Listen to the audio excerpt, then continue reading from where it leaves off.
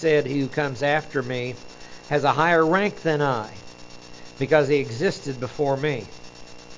Now see, John the Baptizer knew specifics about the Messiah before he was unveiled in his earthly ministry. If you start looking at movies and things like this, it's kind of like, oh, poof, there he is. They didn't know who he was. John didn't know who he was. And they make all those arguments. But the Scripture says John knew who he was.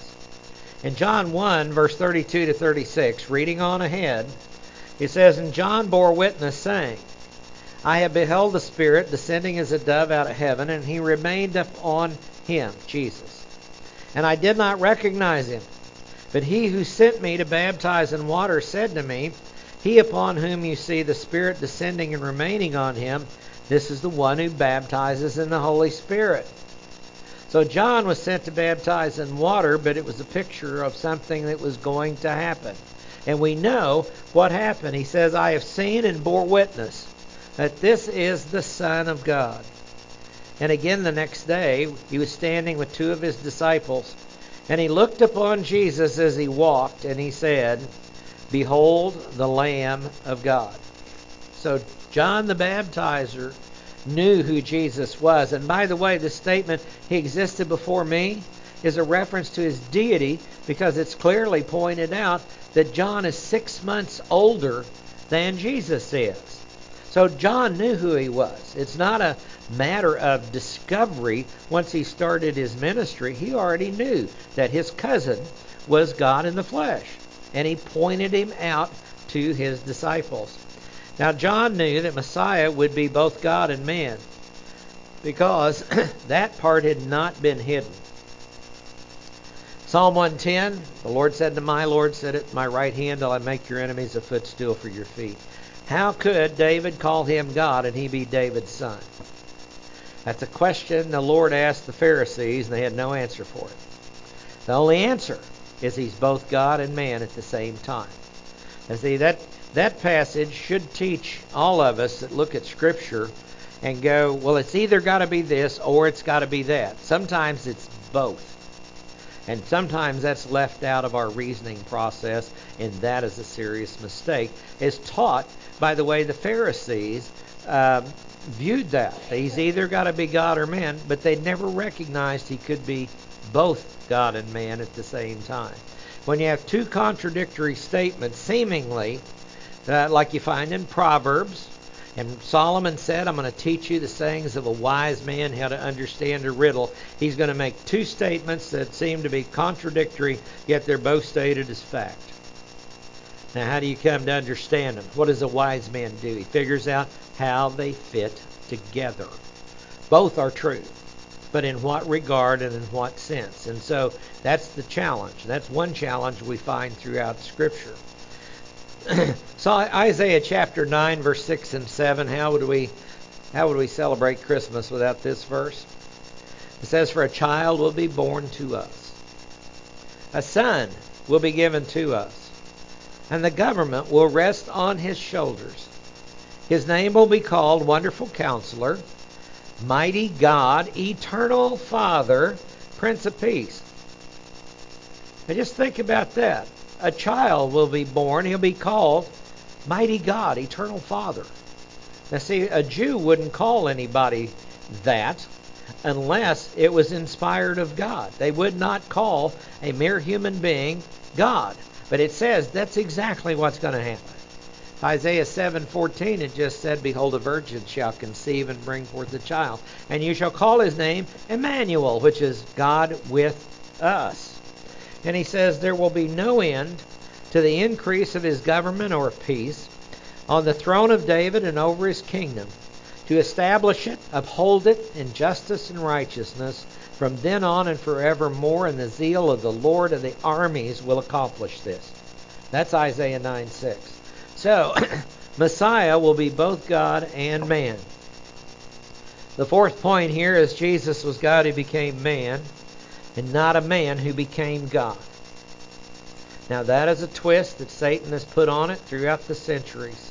That yes, he was a good man. The occult even claims that Jesus is part of them, that he was a man who finally ascended to godhood. And that's how they view Jesus. Wrong. He is God who became man, not the other way around. Like some religions believe can happen through various stages of reincarnation. When you look at religions like Hinduism is an evolution to godhood. Who was the first evolutionist? Satan was. Clearly. Why? He said, I will be like the Most High. He knew he wasn't. But you don't go down to be like the Most High. You have to evolve upward. And Hinduism has picked that up. Buddhism has picked that up to its own degree. Mormonism has picked that up. Actually, through their various celestial planes that happen. But man cannot be reincarnated. There's a passage in Hebrews, I think it's chapter 9, somewhere along in there, it says, it's appointed to man once to die, and after that the judgment. I'm not going to take a long rabbit trail. In high school, I got called to debate reincarnation. And it was in our debate class. And there was a gal in there who was actually a Buddhist. I didn't know anything about it. I called my pastor and I said, okay, give me some help here. Humbled myself in my thinking. And he appointed me that passage in Hebrews 9. It's appointed to man once to die, not over and over and over again. Because that's nothing but slavery. And I thought, okay. And we had a debate, and it was a spirited debate and all that. And her only argument was that that's just a Christian belief. And my only argument was, so what? Deal with it. And the teacher, because it got kind of spirited, called it a draw. So anyway, we'll see how that works out for her.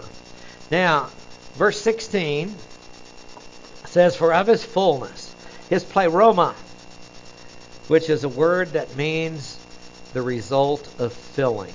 Plerao means to fill. Put an M-A on it. On the noun form, you get a result of something. He was filled with the Holy Spirit in full measure. That's who the Lord was. He says, for of his fullness we have all received, and grace upon grace. So Jesus was fully filled with the Holy Spirit, and after he died, was buried, and rose again, we get the indwelling of the Spirit. And it's the fullness of Christ overflowing into those who have believed. And grace upon grace. Grace upon grace. Now, he's referring to the present indwelling of the Holy Spirit given on the first day of Pentecost after Christ's ascension to heaven. We Christians often speak of the day of Pentecost, but it wasn't the first one that ever happened. First one that ever happened was after the Jews walked out of Egypt, and they had a day of Pentecost to commemorate the receiving of the law. And so the day of Pentecost was an important day to point to the law itself. Well, on the day of Pentecost, after the resurrection of Christ, we got a new law. And Hebrews 7:12 says, where there is a change of priesthood, which happened on the first day of Pentecost after the ascension, there of necessity is a change of law.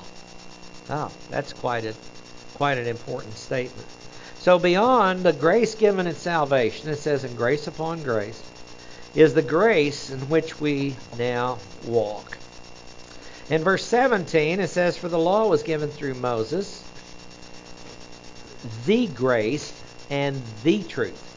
Definite articles are in there, were realized through Jesus Christ, Jesus Messiah.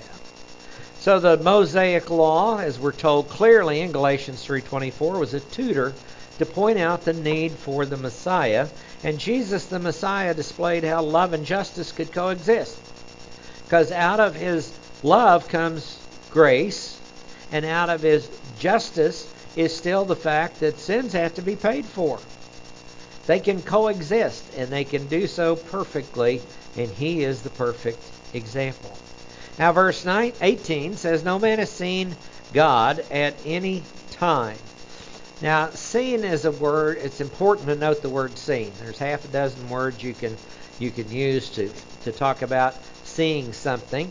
Blepo we frequently mean, and that's just take a glance at something. That's just a passing glance. Horao is the word we have. This means to stop and think about it. Take a long look at it. No one has seen God at any time. This adverb, popate, is used 6 times. It means at any time or ever. It's never happened. The only begotten God, monogenes, used 9 times, and you've got those all listed in your handout. Hebrews 11:17, the term is used of Isaac, and clearly Isaac was a type of Christ. Different birth, special birth, unique birth, and miraculous birth, if you will. Who is in the bosom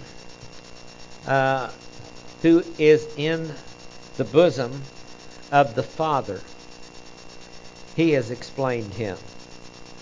Now, being in the bosom of the Father, it's interestingly called Abraham's bosom. Paradise is what it is called. And it's used there in Luke 16. And it's used of John the Apostle leaning on the Lord's bosom during the Last Supper in John 13:23. So it's telling us that this is the place of dearest relationship.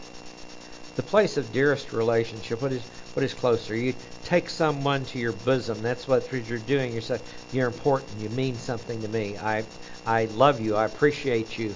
That's what it's referring to. He says he has exegeted him. Exegeomai. Word used 6 times.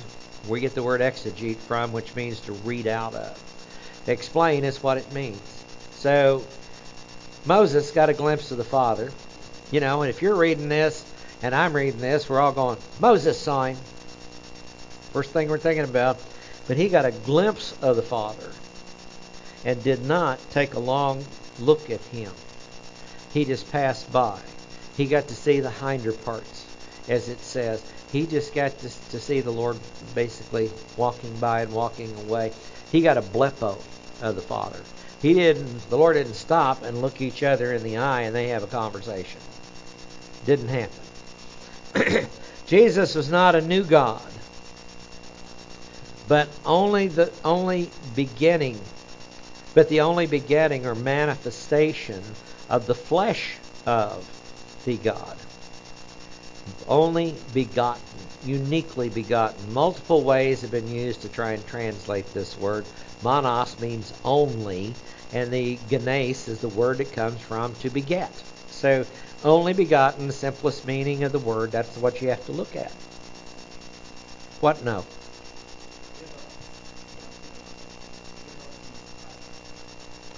Okay, we'll discuss that later. Okay? The only type of Christ. Now, Jesus unfolded the picture of the Father through himself. From Hebrews chapter 1, which says, God, after he spoke long ago to the fathers and the prophets in many portions and many ways, in these last days has spoken to us in his Son, whom he appointed heir of all things, through whom also he made the world. Now look at how it describes him in Hebrews. He is the radiance of his glory and the exact representation of his nature, and upholds all things by the word of his power.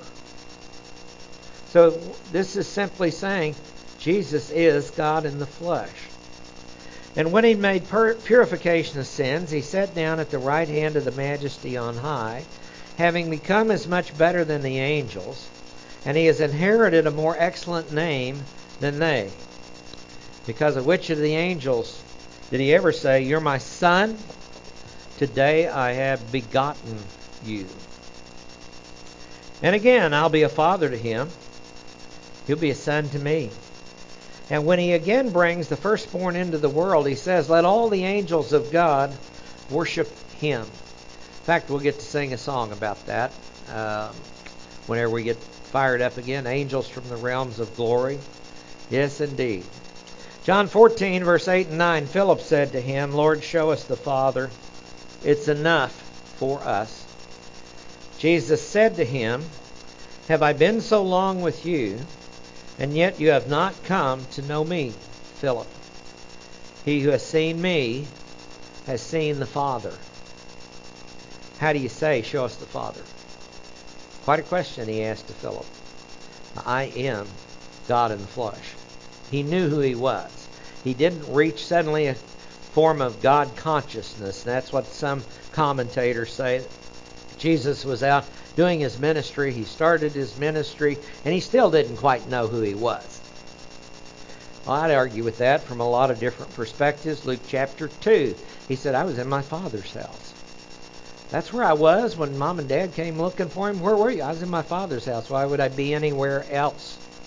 He knew who He was. So the forerunner of the Messiah, John the Baptizer, clearly knew his role in the plan of God. Now, the next section is His lineage. His divine flesh, see His divine title, His divine flesh, and His lineage. And here is the part where don't take a nap. So I'm not going to read and exegete every one of these names that go through here.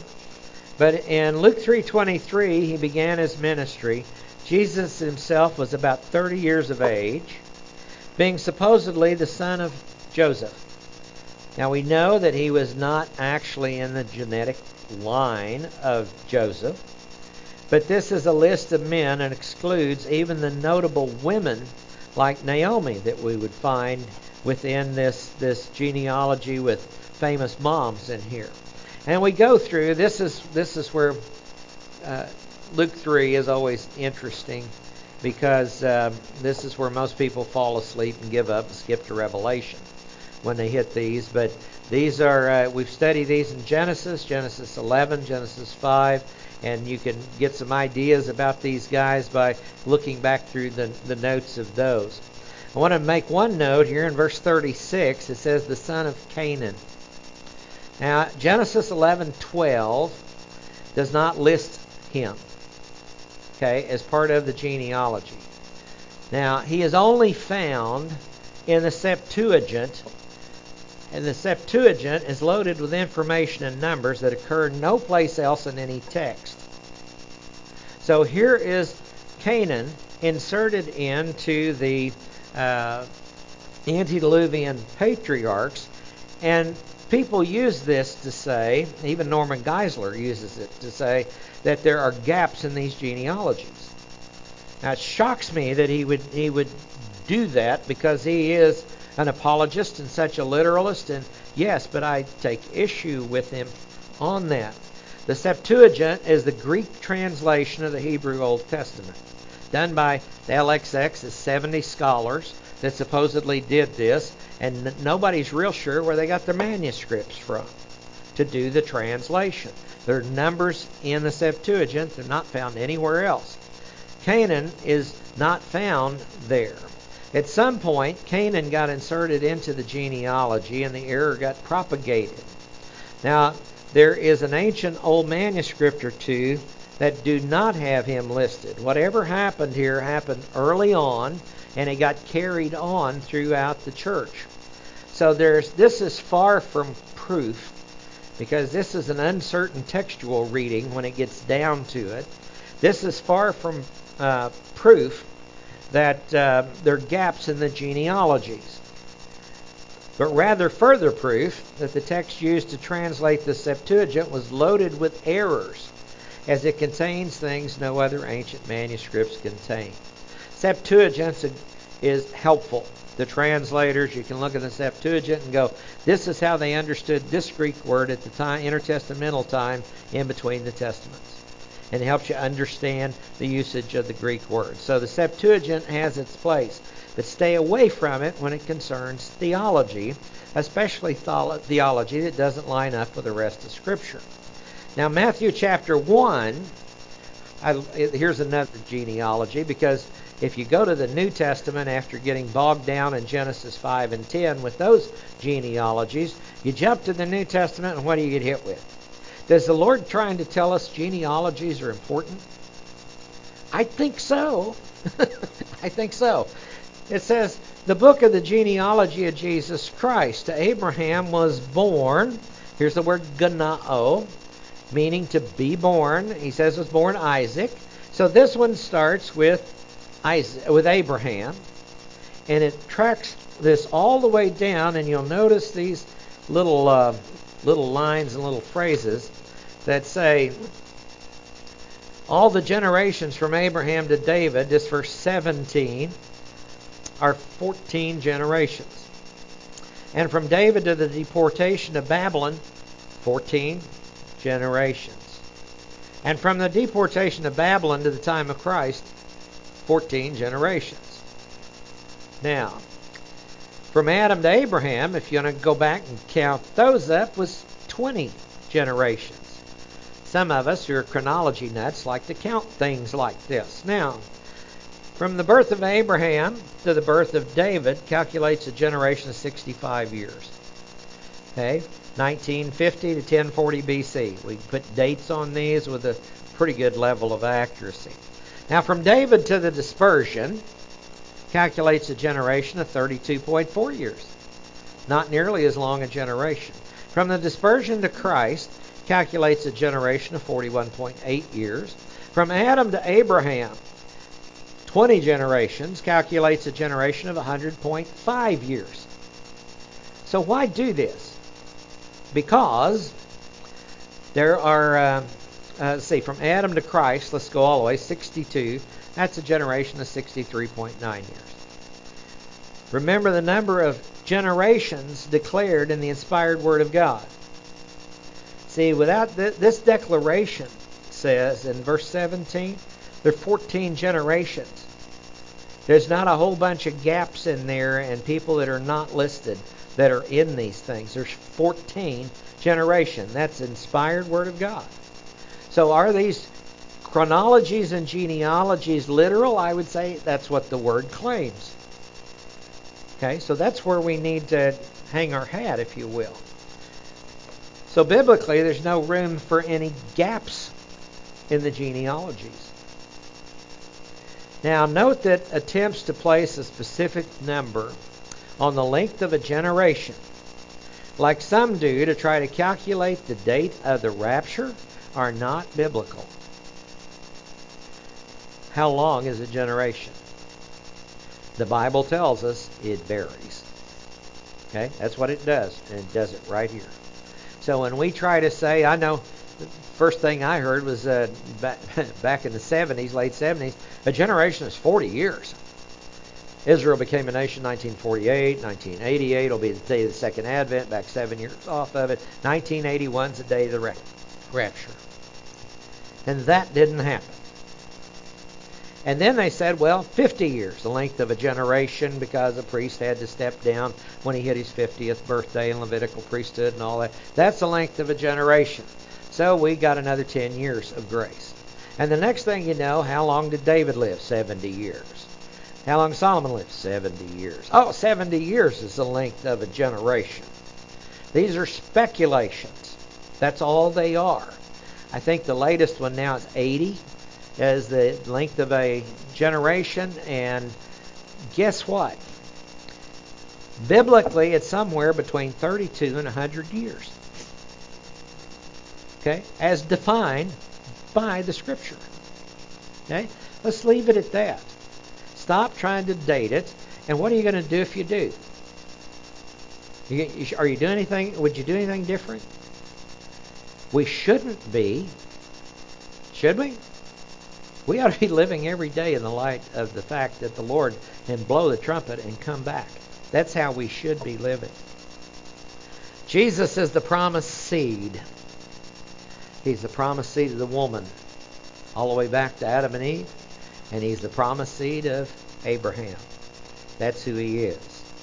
Now, we move from here to the calling to write this down, given to Luke. In Luke 1:1, it says that inasmuch as we have undertaken to compile an account of the things accomplished among us. Now, Luke, as we know, was part of the traveling entourage of Paul. It was investigated and recorded by Luke, who was a physician. So he's one that paid attention to detail. This we can probably tell about him, and we can see from his gospel that that's what he did. But he says, just as those who from the beginning were eyewitnesses and servants. Servants means an under-rower. Somebody in the belly of the ship that's pulling on the oars, helping the ship go. That's what it means. It's a servant. He says, we're eyewitnesses and servants of the word have handed down to us. So Luke is functioning like an investigative reporter, one who really does his work and stays away from Twitter and other social media platforms, one who really does investigate. I find it interesting, even when we were in high school, our history teachers, right, this is what you have to do, and you are going to have to investigate it, and you're going to have to make a term report on it. And the one we have, I mentioned before, if you had a misspelled word, he just handed it back to you and didn't grade it. That's what he did. He taught us, this is the way I want the formatting done. I want you to use ibid properly. I want you to use the periods and commas properly. And if the grammar's out of it, I'm not going to even read it. And he would hand it back to us. We learned a lot of things about the importance of detail, taught us a lot of things about proper way of investigation. You need witnesses. Who is there for support? You have some crazy idea that has no support to it? Luke is saying, I've approached this as an investigative reporter. And what he's going to present, people can check.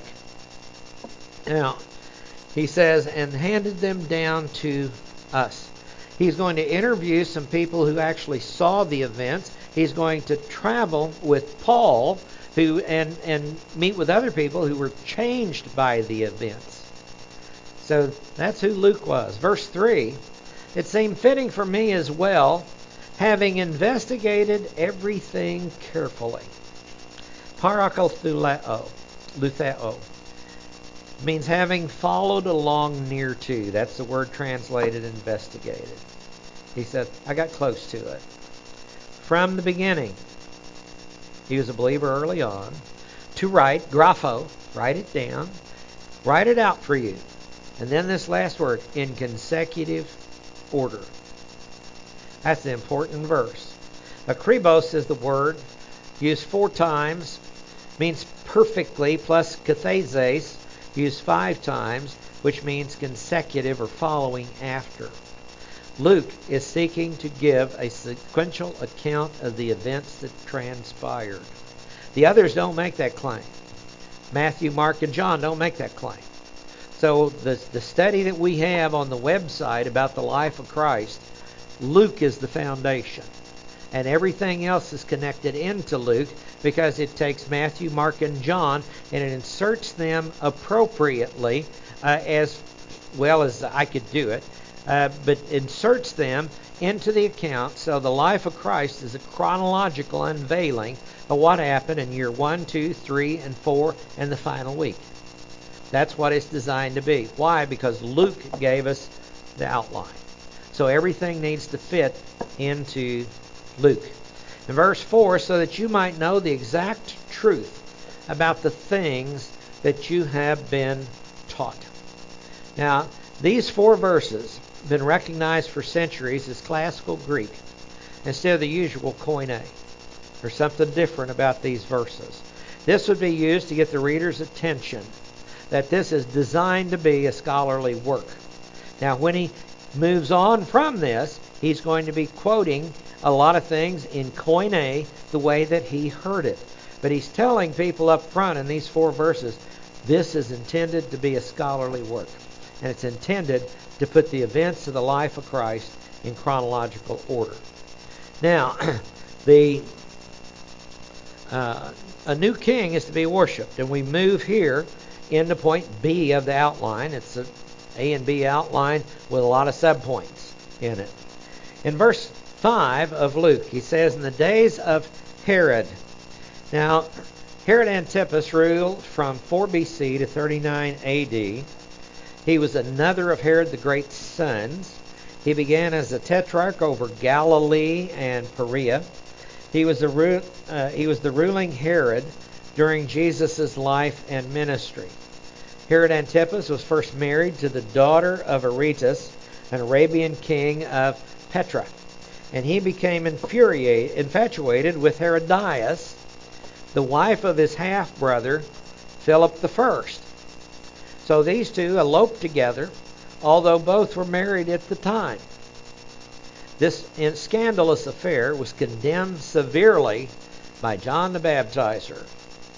He got all over him for that. King of Judea, and there was a certain priest named Zacharias of the division of Abijah, and he had a wife from the daughters of Aaron, and her name was Elizabeth. And they were both righteous. This is dikaios. They were both saved, is what it basically is saying, in the sight of God, walking blamelessly in all the commandments. They were not just saved, they were walking blamelessly in all the commandments and requirement of the Lord. And they had no child, because Elizabeth was barren and they were both advanced in years. Now, look, this thing's put in here right after the fact. He's going to tell us about things chronologically. Now, God's aware of human problems. I don't know how many times I've talked to people and offered counsel to people over the years, and it's kind of like God doesn't even know what's going on in my life. Well, He does. He most assuredly does. Well, God doesn't like me then. That's not what the book says. For God so loved the world, are you part of the world? Okay. Are you a believer in Jesus Christ? He loves you. Okay, let's accept those as a given and work from there. Because that's where we need to start. Now, here is Zacharias' ministry. It came about while he was performing the priestly service before God in the appointed order of the division. Now, there were a lot of priests. So they developed a rotation, Levitical priest, where individuals would get the opportunity to serve in the temple, but it's usually a once-in-a-lifetime event. So very seldom did they get to go in and out multiple times during the course of their temple service. Now, according to his big day, Luke 1:9, according to the custom of the priestly office, he was chosen by lot to enter the temple of the Lord and burn incense. Okay? That's a pretty neat deal. Now, incense burning was symbolic of prayer. Because when they went into the holy place and they burned the incense went into the Holy of Holies. And so it is man having access into the heavenlies. And that's what the picture is of the incense burning. Now, prayer in front of the throne of God. Hebrews 4:16, come boldly into the throne of grace that you may receive grace and mercy to help in time of need. And then it says, according to the custom of his priestly office, he was chosen by lot to enter the temple of the Lord and burn incense. And the whole multitude of people were in prayer outside at the hour of the incense offering. And an angel of the Lord appeared to him, standing right in front of the altar of incense. Now, you would not expect to see somebody in there, much less appearing to you, when you were the only person supposed to go in there. So that's what happened to him. Now, this had to startle him, needless to say. He's in there, he's got all the ingredients, he's getting ready to go, and all of a sudden an angel appears. And Zacharias was troubled. This is the word tarasso. You ever been scared so much you shake? Tarasso is all about getting scared so much you shake. Because the word means shaken or troubled. When he saw him, and fear gripped him. And the angel said to him, Do not be afraid. May with the present imperative of phobeo. Fear not. Stop being afraid. Whenever you have may with the present imperative, it means stop it. And this is a clear-cut stop it. 4 times we're going to see that in the course of this information on the birth of the Messiah. Angels are going to tell people 4 times, stop it. Don't be afraid. When the Lord shows up, don't be afraid. But it's a normal reaction. And he says, Zacharias, for your petition has been heard, and your wife Elizabeth will bear you a son, and you will give him the name John.